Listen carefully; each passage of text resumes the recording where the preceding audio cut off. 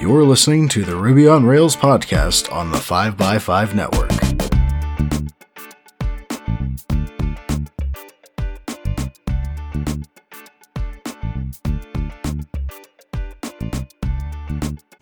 You're listening to episode 295, and I'm your host, Brittany Martin. I've got a pair today. Today with me, I have Bindiya Mansharamani. She is the Director of Engineering at RigUp. She grew up in India and came to the States to follow her dream to use programming to solve problems. In her current job, she leads 4 key company initiatives through 3 teams of engineers. Her focus is on building engineers and delivering on business goals. She enjoys watching her sons do taekwondo on most weekday evenings and helping the elementary school when possible. Also joining me today is Andrew Derenge. Andrew began his software career creating video games for the Android platform in 2010 with the release of Flick Defense. He enrolled at the University of Texas in Austin in 2011 and was a member of the Honors Computer Science program, Turing Scholars. In 2014, he accepted an internship at RigUp, where he also worked part-time until he graduated from UT with a Bachelor of Science in 2015. Since graduating, he has continued working at RigUp, growing with the company. His work has spanned from future development to mentorship, architectural planning, and people management. Wonderful. Thank you both so much for joining me today. Well, so I started writing code when I was in 6th grade. I had a choice to make between computer science and my native language, Hindi. And I was horrible at the Hindi alphabet. So computer science was actually a way out. It was very similar to doing math problems. My first few programs were just adding numbers, multiplying matrices, and those were things that came very naturally to me. So I started spending more time in the computer lab, and it again was a way out from the Hindi class. So definitely spend more time there. Started then, and then found myself just leaning towards doing more in the field, just because I think I had a natural tendency of doing math problems, and I was good at it. So I leveraged that, got the opportunity to do my undergrad in computer science, and then come over here to the States to do research in robotics. That's awesome. Andrew, your turn. Great. So actually, when I was in 6th grade, I wanted to be a mechanical engineer, and I was dead set on that until I went to high school, and I took an AP computer science class, and I kind of fell in love with programming. It gave me the tools to build things without actually having to go out and buy real things. I distinctly remember going to class and then having a history class afterwards, and I would have my computer science book and be reading through the course material. Just loved it so much, and then knew that I wanted to study that and went to the University of Texas, got my degree there, and started working at RigUp. And RigUp is where I first started using Ruby on Rails. I had never done any web development before, and the speed that Ruby on Rails let us get going was amazing to me at the time. Well, I absolutely want to hear more about RigUp. Can you explain what the company does, what the engineering structure looks like, anything that an insider would know about? So RigUp is the energy industry's largest marketplace. We connect operators with independent contractors, and these independent contractors make up the workforce that gets the job done. Historically, it's been a very pen and paper driven industry. And the workforce deserves a better experience, all the way from being hired to getting paid. And that's really what we focus on. On the other hand, all the energy companies that are hiring these people need more modern technology to track what work's being done and increase their business efficiency. In short, our goal is to empower the people who power the world. That's a very ambitious goal. So, of course, I have to ask, what is RigUp's technical stack? So our technical stack is Ruby on Rails. We were on 4.2 for the longest time, and then we did a big concerted effort this year to get us up to, I believe we're at 5.2. When we started out, we were using AngularJS, and in the last year, we've been transitioning to React. There's still AngularJS legacy code out, but everything new is being created with React. And so we've been in this monolith architecture for a very long time. And this year we've really had a lot of growth on the engineering side. And so we've started looking into doing a more service-based architecture. We actually just put up another Rails app last week to handle a service for ourselves.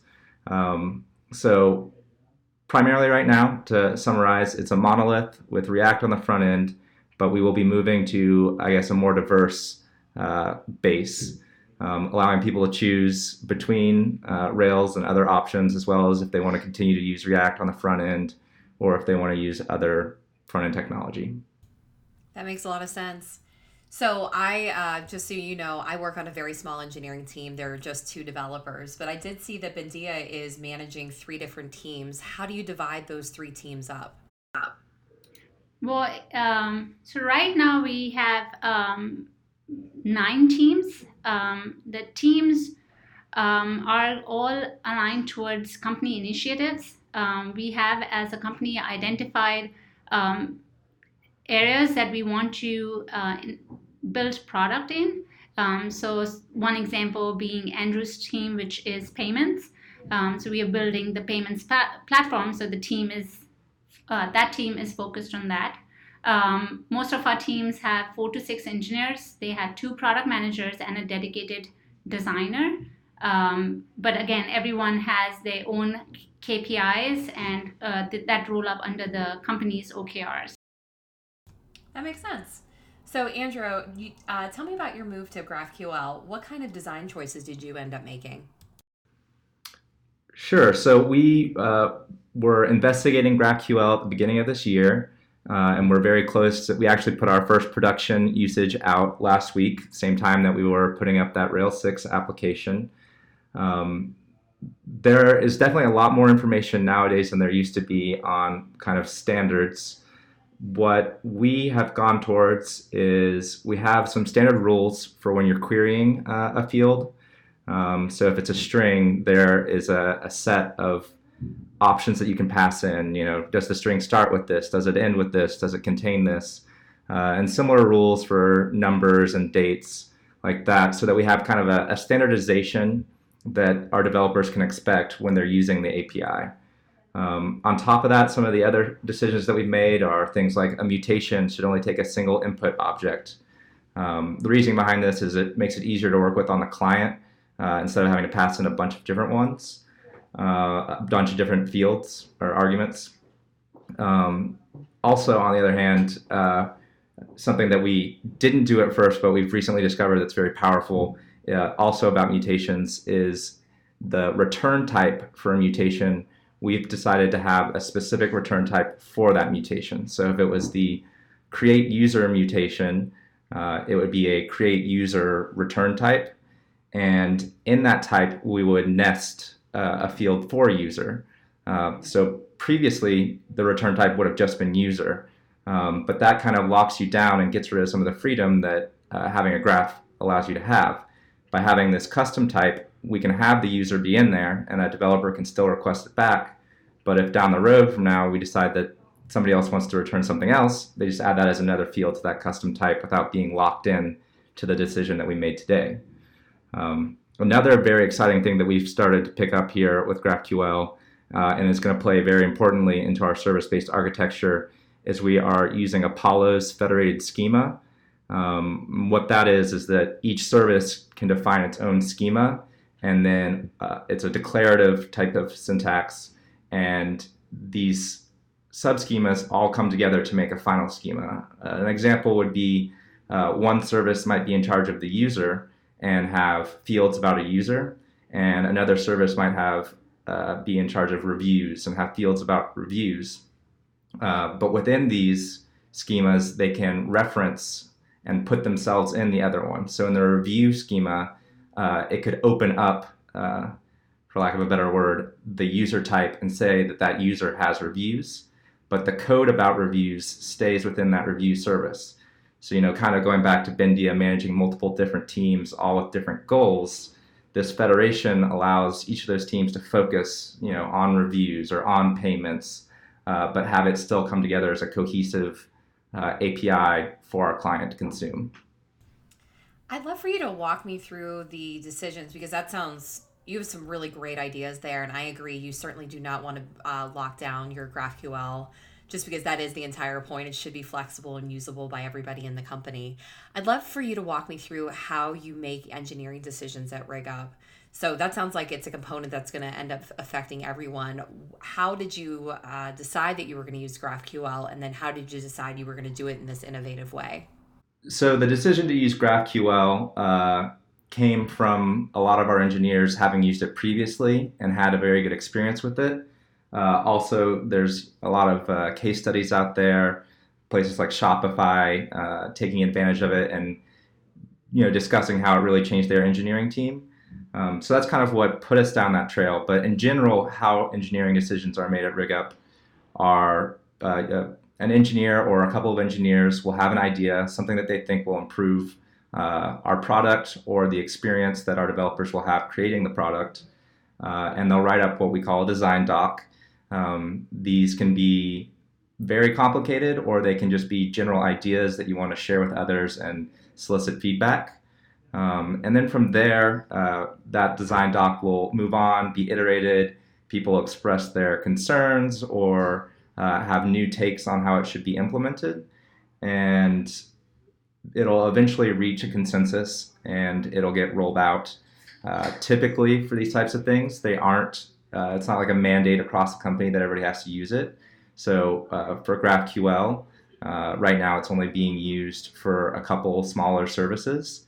But kind of the idea is that if it is a better experience and it does perform well, then other teams will want to adopt it because they'll want the benefits it has. I'd say that something we take very seriously here is trying to have a great developer experience, because we think that's integral for people to be able to work quickly and be flexible with what they're doing. So I love the idea of the design docs. Is there built-in time at RigUp when you're an engineer in order to work on these? Or is this something that you're sneaking in when you're maybe running your test suite? Or I don't know. How does that work? No, this is something that we have time allocated for. This is part of a part of our engineering culture here at RigUp. We always want, back to our values, we always want you to be growing and also like teaming up. So you are working with other teams and helping unblock them. And this is just one of the many things that we do here and are very serious about. So we make the time for you to learn on the job. I love that. So speaking of loving your job, are you glad that you built RigUp on Rails? Yes, I think that back when we made the decision, it was definitely the right decision. Rails provided so much out of the box back in 2014, and it provides even more now. If you want to build something quickly and iterate and kind of find really what your product should be doing, I think it's definitely the right choice. And I would still continue to use it today. That's excellent. And you're on the right podcast. So,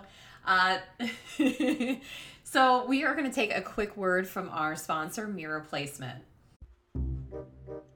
And now for our first, today's podcast, and also, believe it or not, potentially a turkey. That's right, a turkey is brought to you by Brian Mariani of Mirror Placement, the recruiting shop built by Rails engineers for Rails engineers. You heard me correctly. Brian Mariani and Mirror wants to send you a turkey this year. It's Thanksgiving season. We all have so much to be thankful for. Brian's thankful for the Ruby on Rails community and Mirror, which he found 12 Novembers ago to serve it.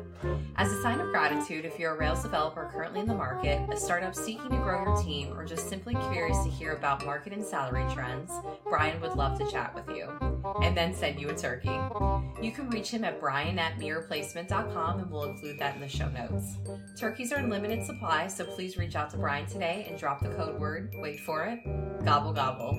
And if you don't need a turkey, Brian still wants to talk to you, and we'll send the turkey to a friend of nonprofit of your choosing.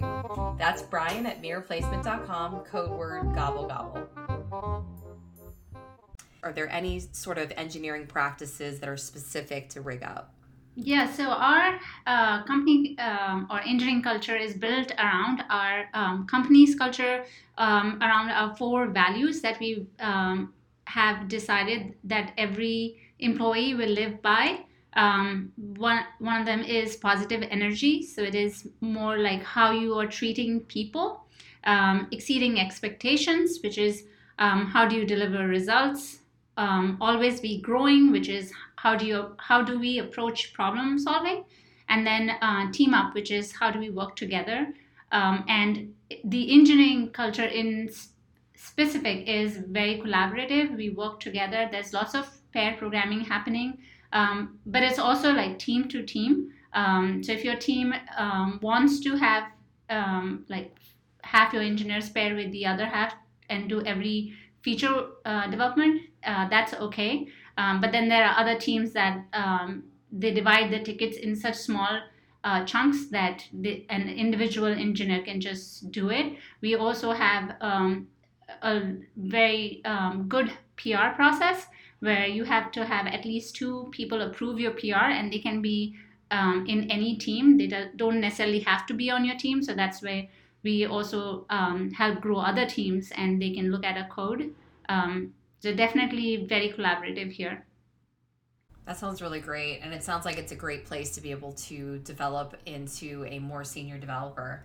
And speaking of which, Andrew, can you offer any advice on working your way through the stages of being a developer? I was very fortunate to start out at RigUp when it was a very small company, which kind of gave me the opportunity to grow with it. But there are definitely some things that kind of stand out that I think helped me become the developer I am. And some of those things are, like Bindiya keeps talking about, always growing. I think always trying to learn something new and pushing the boundary of your comfort zone is incredibly important to grow as a developer, and just as like a coworker. A lot of people focus on the technical skills, but I think a big part of being a senior developer also includes the soft skills. How are you working with your immediate coworkers? How are you working with other teams? How do you handle conflict resolution? Everybody has their opinion on how something should be done, and usually there's many ways to do a problem. So sometimes the right choice is to acquiesce to a different solution because they both work. So I don't know that there's any one thing that you can say makes you a senior developer, since it's such a broad spectrum of things that you can work on. So my advice would just be push your boundaries, try something new, and then also lean on others. One person may be very efficient in one area, and that's a perfect opportunity for you to learn. I'm a big fan of pair programming. So I recently reviewed the results from the Stack Overflow 2019 survey, and a ton of developers answered. And one of the questions that I found the most interesting is, what do you plan on doing in the next 5 years? And a lot of developers are trying to figure that out right now. And a lot of them want to be able to reach that like senior CTO director level. So I'd love to hear advice from either one of you, especially Bindiya to start off with. Can you offer advice to listeners who want to reach that director level? Yes, for sure. So my career trajectory I was a software engineer straight out of college. Went to like the traditional junior, mid-level to senior, to leading a team, being the tech lead, managing a project. Then I moved and I changed companies, and I became the engineering manager and also an IC, adding code or writing code actively. At any given time, I've always tried to look for gaps in my company or the process and try to add value there. I think that has always helped me grow and push me in areas where nobody else either has shown interest or just that there wasn't enough people. So that has really helped me in my career so far. As a director, I feel that it's not just being technically adept, but also, like Andrew said, you have to trust the people. I'm right now responsible for the 4 initiatives, but I'm not in their day-to-day. So knowing that I cannot do PRs, I cannot be looking over the code every single day and still trust my team to deliver. I rely very heavily on metrics, just the general well-being of the teams is where I think my role fits in now. It also a big part of my role is just setting the culture here at RigUp, which is more like hiring, expectation settings, building the team, recognizing our engineers, budgeting, performance management, all those kind of things. And if you're passionate about those kind of things, a director role, I think encompass all of that. I think there's a lot of fear in the developer community just because it tends to lend well to people who want to work on their own or pair or just really stay in code, and they worry that they're not going to be able to grow in their career. And the concern is that if they move into a director level, that they're just going to be in meetings 24/7. Do you feel that that's the way it is, or are you spending more time on one-on-ones, or what do you spend the majority of your day doing? Definitely not in meetings, other than, yes, my one-on-ones, but that's only with my immediate managers, the 4 managers, and it's every other week, so it doesn't take more than 2 hours of my time. More of my time is spent in like projects and metrics, and just making sure that the initiatives that the company has all the teams working on, they are successful, because if they are not successful, I'm not doing my job right. And as for, the fear in people that want to just be ICs and not want to go to the director route, here at RigUp, our career ladder is such that you can grow just as an IC. We understand that not everyone wants to be interacting with people and teams and project planning, and that's okay. You can still work here at RigUp and grow as an IC. Andrew is a perfect example of that. We have other engineers that do not like management. They've tried it. We have a role for people who are in that in-between state. We call it the technical lead manager. You're responsible for like 2 to 3 engineers at that time. And you always have a way out. If you don't like it and you're not thriving in that role, you can go back to being just a tech lead or an IC as well. So I think here our culture is such where we want you to grow, but also will not deem you for not wanting to manage teams and people. That's amazing, because you often hear large enterprise companies having that option, but I've never heard of a company that's still in the startup phase being able to offer that. So that is really exciting. And I also really like the idea that you might go down one track and decide that it's not for you, and that you don't have to leave RigUp in order to come back to your old job or maybe take a different path. So I think that's great. So speaking of such, I have to ask, is RigUp hiring? And if so, how can listeners find out more? Yes, we are hiring. We are always hiring. We are currently 60 engineers plus, and looking to double in the coming quarters. So definitely hiring. All our open job recs can be found on rigup.com/careers, and we are constantly updating that based on teams and the kind of roles that they have. So please keep checking us. We are always updating our careers page. Are you hiring for on-site or remote or both? Currently, all our engineers are on-site. We, however, have a very flexible schedule, so you can work from home up to 2 days. But yes, everyone comes to the office. Just because we are moving so fast, the FaceTime takes away all of the discussions that we need to have and the infrastructure we need to set up for remote work. Okay, great. So listeners, if you are interested, we will link in the show notes of what you can do in order to talk to Bindiya and Andrew or anyone else at RigUp. Definitely mention when you reach out that you listen to this podcast. Okay, so Bindiya and Andrew, how can listeners follow you both? Well, you can find myself on Twitter at Derenge, Derenge. And you can also find me on LinkedIn with also at Derenge.